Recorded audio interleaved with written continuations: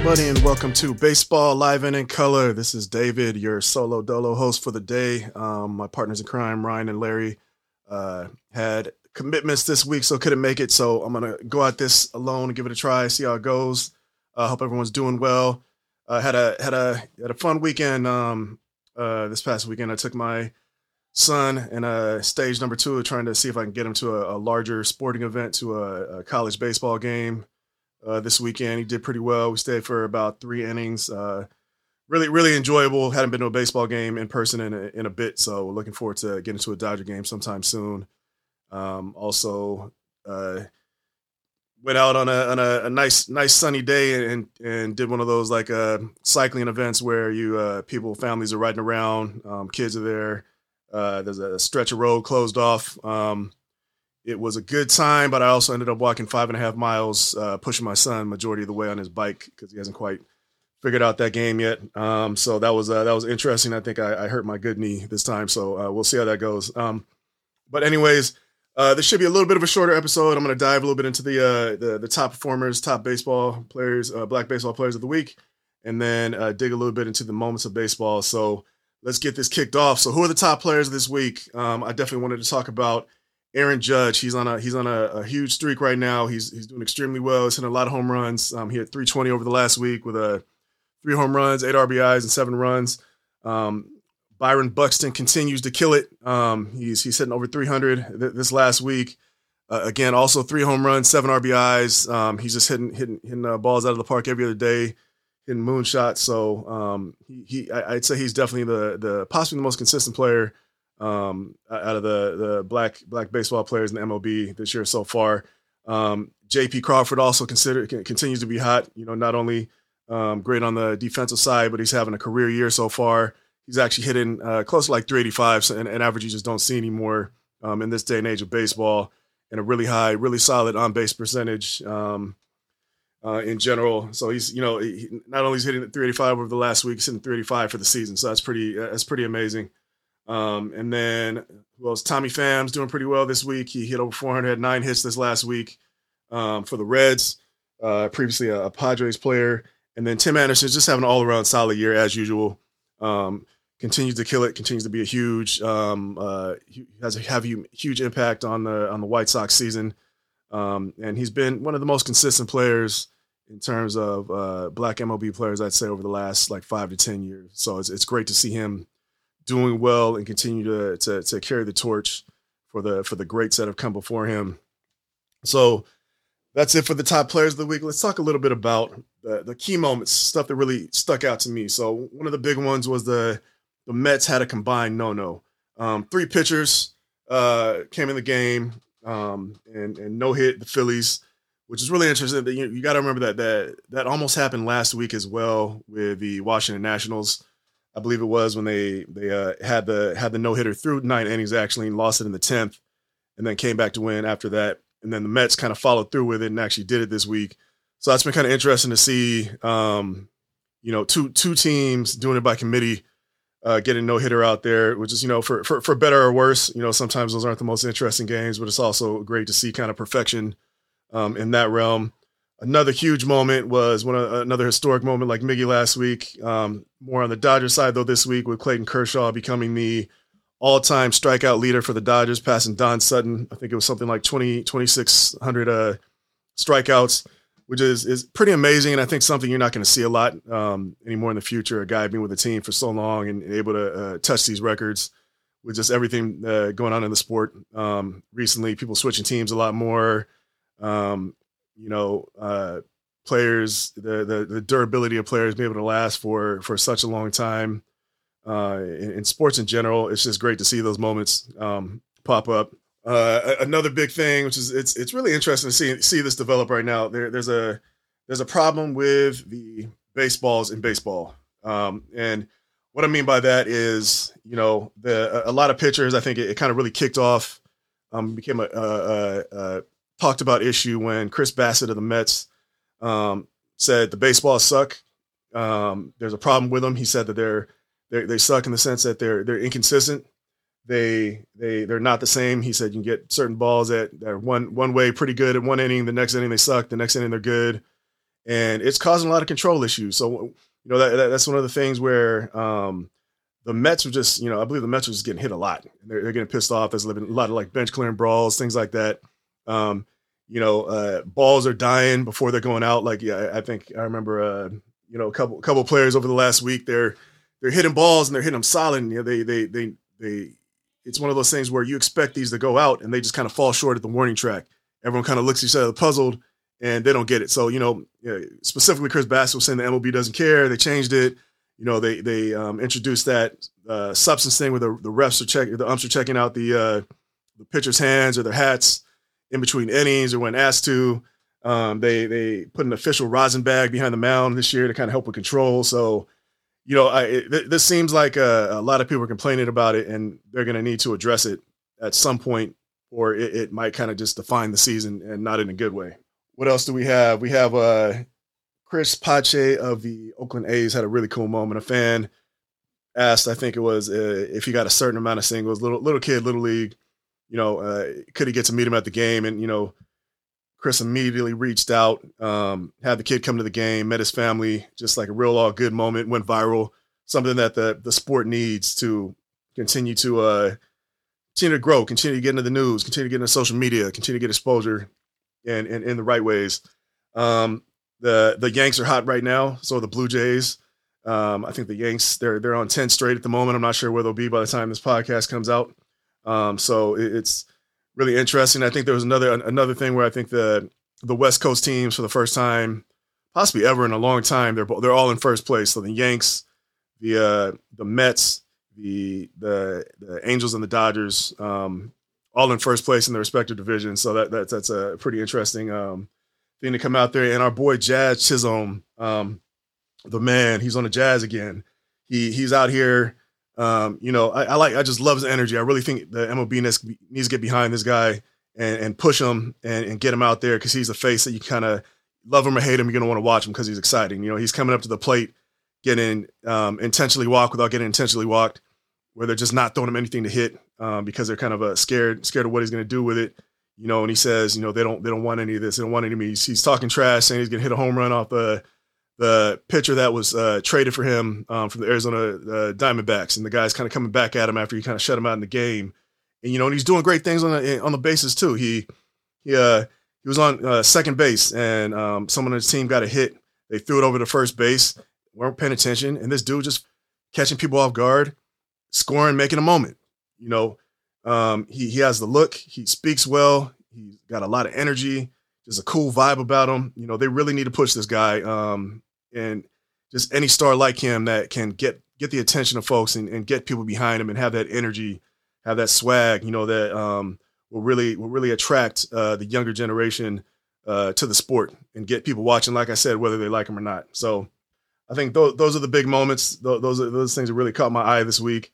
And now, I want to dig into a little bit of a not a serious topic, but something I talked about last week. I want to talk about what has baseball done so far to help to address some of the problems of the participation of Black Americans, especially the youth, in the sport, kind of get more exposure to them throughout and really try to push the sport forward, kind of get more of a Black fan base, and specifically a lot of these organizations have been tasked with focusing on the problem with the youth participation that I talked about and kind of mentorship around. So, I'll start with just a couple of key hires that have been interesting over the last couple of years. So I think it was in 2018, 2019, Ken Griffey Jr., one of the best to ever do it. My favorite modern day baseball player, one of the dudes that I admired growing up.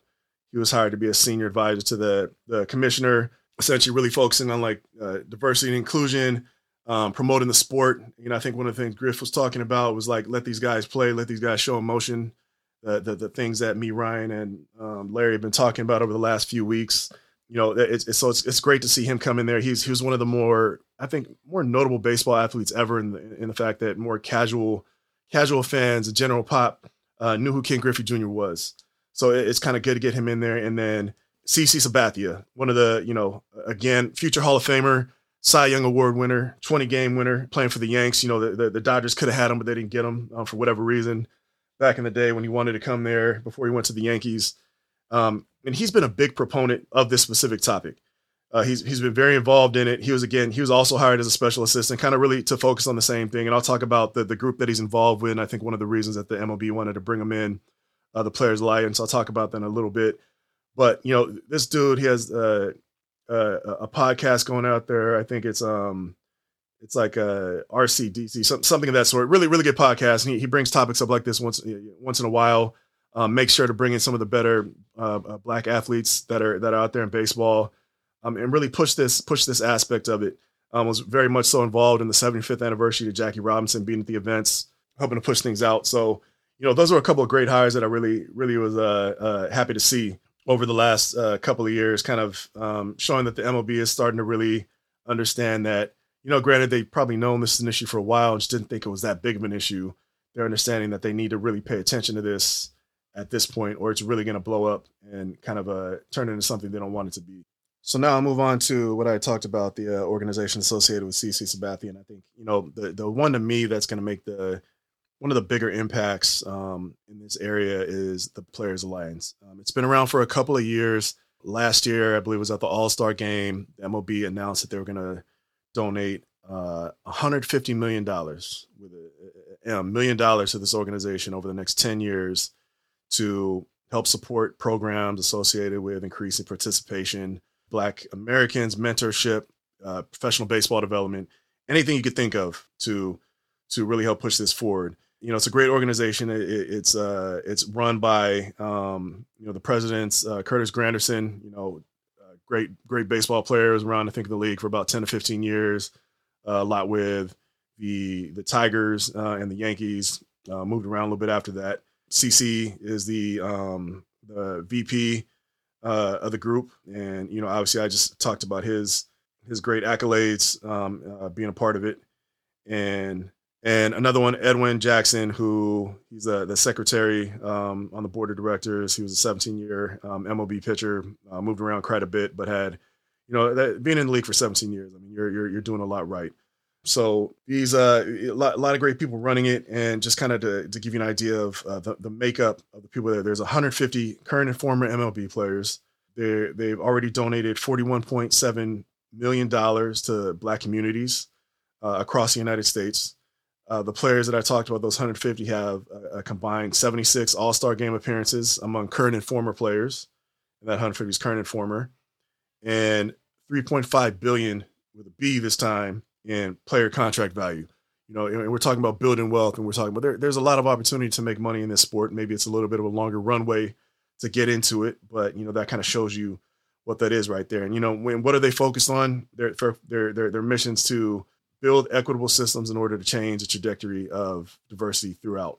They're dedicating their personal time, this nonprofit organization, and energy to building the game up, and getting more participation, and it's having a stronger future for it for Black Americans.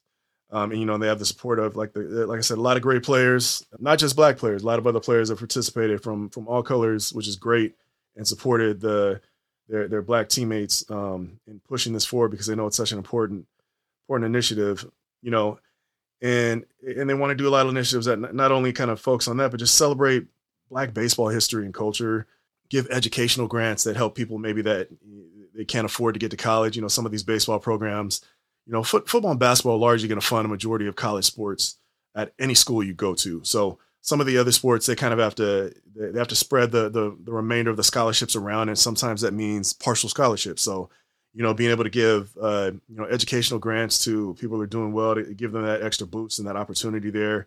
And then also this group really focused on a lot of community service. So they went around a lot during COVID, not only talking to players, but passing out food and giving advice, just showing support during a very hard time, and their vision. And, I'm reading off a lot of stuff here because I want to make sure to capture everything. Is they seek equal opportunity in our game for the Black community at every level, from the field to the front office. So we're not just talking players, but also the front office, where they're making the decisions on players, to combat racial prejudice and ensure a future for our sport that provides a level playing field for all, which I think is, absolutely amazing. And kind of the core values are diversity, integrity, transformation, meaning like engaging the Black community in all aspects of the game, sharing personal stories, and investing in the communities beyond baseball, like I said. Equity, making sure to represent the Black voice in baseball and standing for equality in the game. And then excellence, challenging ourselves to partner, learn, listen, and create programs, opportunities, events at the highest level for maximum excitement and impact. So, I think that's absolutely amazing. And what are some of the things that they've done that I think are great? They did something called Amplified, which is where an event series focused on creating equity for smaller community groups and businesses. They launched it at the All-Star Game in Denver at a Black-owned business that had been a staple of the community for quite a long time, and just had a great conversation moderated by Harold Reynolds, another guy that played in a Black athlete, played in the MLB for quite a long time. Had a 6-person panel, just kind of had an open dialogue about the issues that not only are affecting Black participation in baseball, Black fandom, but just those that are affecting the Black community. And it was around the time, obviously, of the George Floyd murder and, the protests around the country, and where it was a topic you just flat out couldn't avoid. So I think that something like that is amazing. They had an all-star clinic around the same time, something that I'm sure they're going to plan on doing again this year, giving youth players just exposure to such great players that they can look up to, that are current and former players. And it set up a series of events where they go around to different communities around the U.S., which is, I think, one of the more amazing ones. And it was called the Pull Up Tour. I love that title. They partnered with Pull Up Neighbor. It's a Black-owned community response team that aided in efforts of all these players. They had, like I said, 150 players involved. They served 20,000 neighbors in these cities, in 33 cities across the United States. And a really awesome thing is they passed out $1 million worth of baseball equipment to younger Black and brown kids throughout the community who didn't necessarily have access to stuff like that, because baseball equipment's extremely expensive. It kind of gives another reason for not going out and participating in the sport. So being able to do that is absolutely amazing. And I watched some of the videos, saw the happy face on these kids, and it was just a great thing that really needs to be promoted, that I really liked. And that was one of the better things they've done. I think they're going to continue to do that. And they're also looking at mentorship, which is great. And it's programs that to essentially build and nurture relationships to foster the biggest possible futures for Black baseball players at every level, from the introduction of the game as a youth through high school and college, and even some all the way up to the MLB draft and big league debut. So they're essentially just helping these people, not only get into the sport, but once they get into the sport, how to navigate it, because they've been there before, what to look out for, probably anything from people you're dealing with, contract stuff, certain skills, who to work with, who not to work with, just anything that other players that are not Black and have a higher level of participation, higher number of people to go to, they're going to have that. Whereas a lot of Black kids in the Black community just haven't had that ability to have a face that look like theirs, that can relate to them, come from their perspective, really help to push them in the right direction. So, absolutely amazing group. I think, like I said, they not only promote getting into sports, they promote, doing well in the classroom, using baseball as a way to get to college, get an education, get a better life for yourself in general. And then, of course, if you have that talent level to get to the big leagues, they're helping you to kind of navigate your way throughout. So I think this is, to me, one of the ones that's going to make the biggest impact in sport over the coming years, especially with that dollar volume they're getting. And they've already donated to, like I said, it was $41+ million to a lot of great organizations out there with the same mission. So I'm really excited about this group. So what else is out there? What rounds that out? There's MLB Youth Academies, which they've been around for quite a while. They currently have a few locations throughout the country. I think it's about 8 or 9. So we have one in Compton, California, which is the first one they started. Original location, I believe it was late 2000s or 2000, early 2000, around 2008. And what do they have these places? They're after school programs, week-long clinics that can accommodate 200 youth per day, as well as month-long clinics over the course of the first year of operation. The specific one in Compton, the Academy expected to offer the free program to up to 2,500 youth, which is absolutely amazing. And who are some of the players that have come out of these academies? This is specifically one in Compton is Anthony Goose. I'm sorry, my bad if I pronounce his name wrong. I'm not 100% sure how to say that.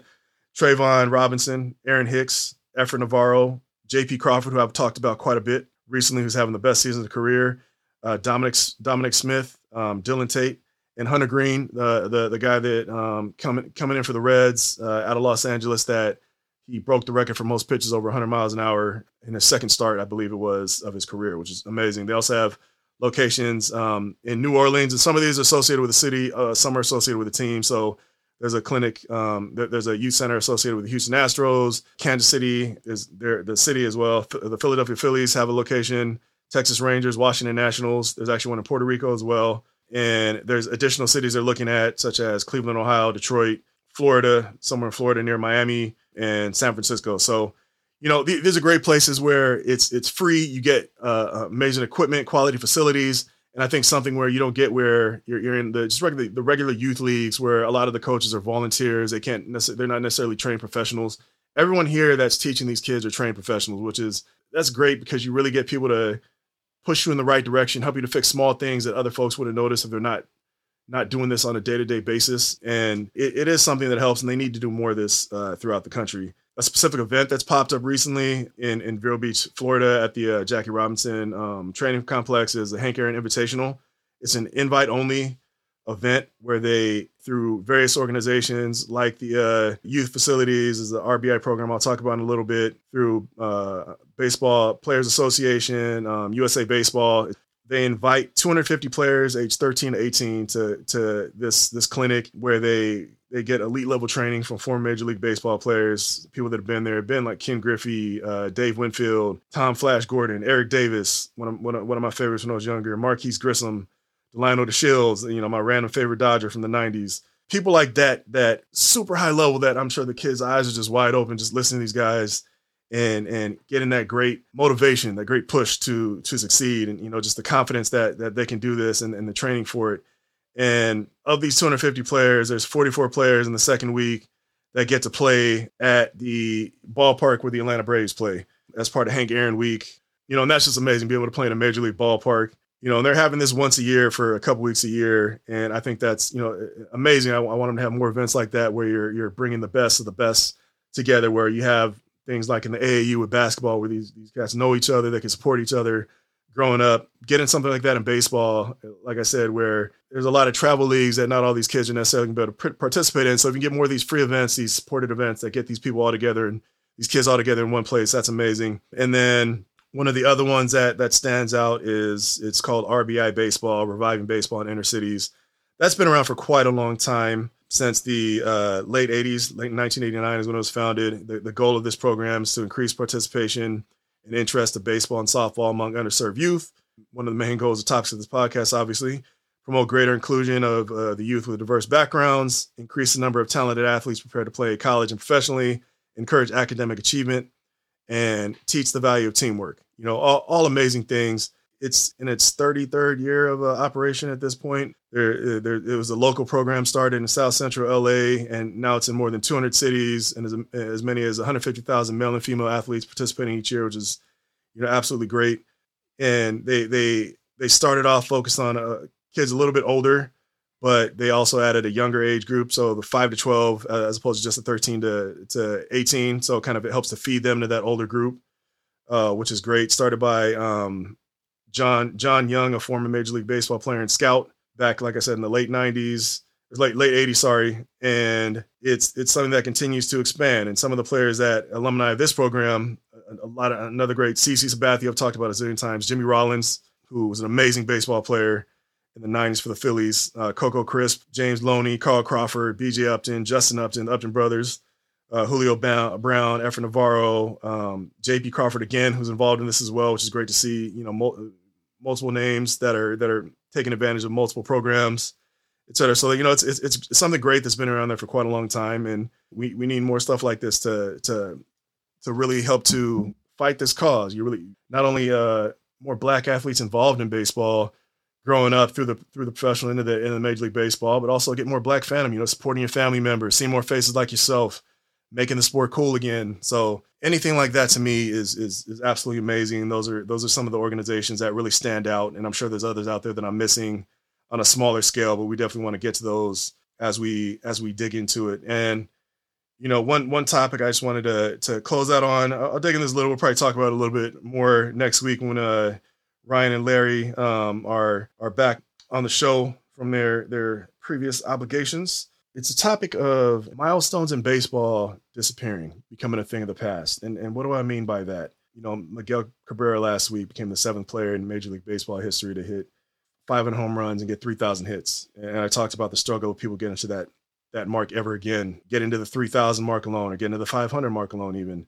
Giancarlo Stanton got to 350 home runs this past week. And it's probably gonna be really hard for him to get to 500. Clayton Kershaw, like I said, broke the all-time strikeout record for the Dodgers. Been with the team for a long time, I think it was 15 to 20 years. And those have been things that people have watched and chased after in baseball. There've been great moments, when Mark McGwire and Sammy Sosa during the steroid era were chasing the single-season home run record, when Barry Bonds was, breaking that and chasing the all-time home run record. Those have always been things. They're hitting like 60 homers in a year, like certain marks, getting 3,000 hits. These all have been things that people have chased and been able to get to in the past.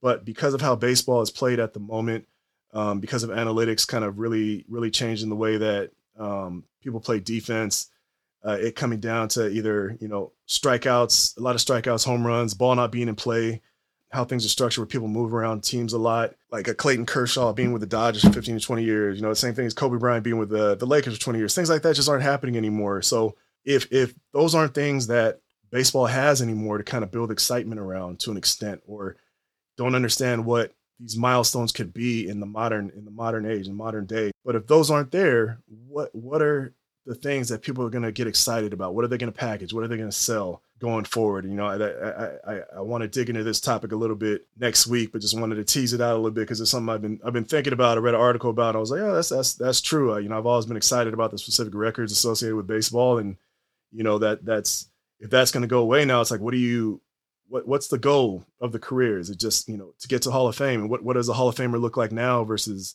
10, 15, 20 years in the past? So we'll talk about that next week. I appreciate the time today.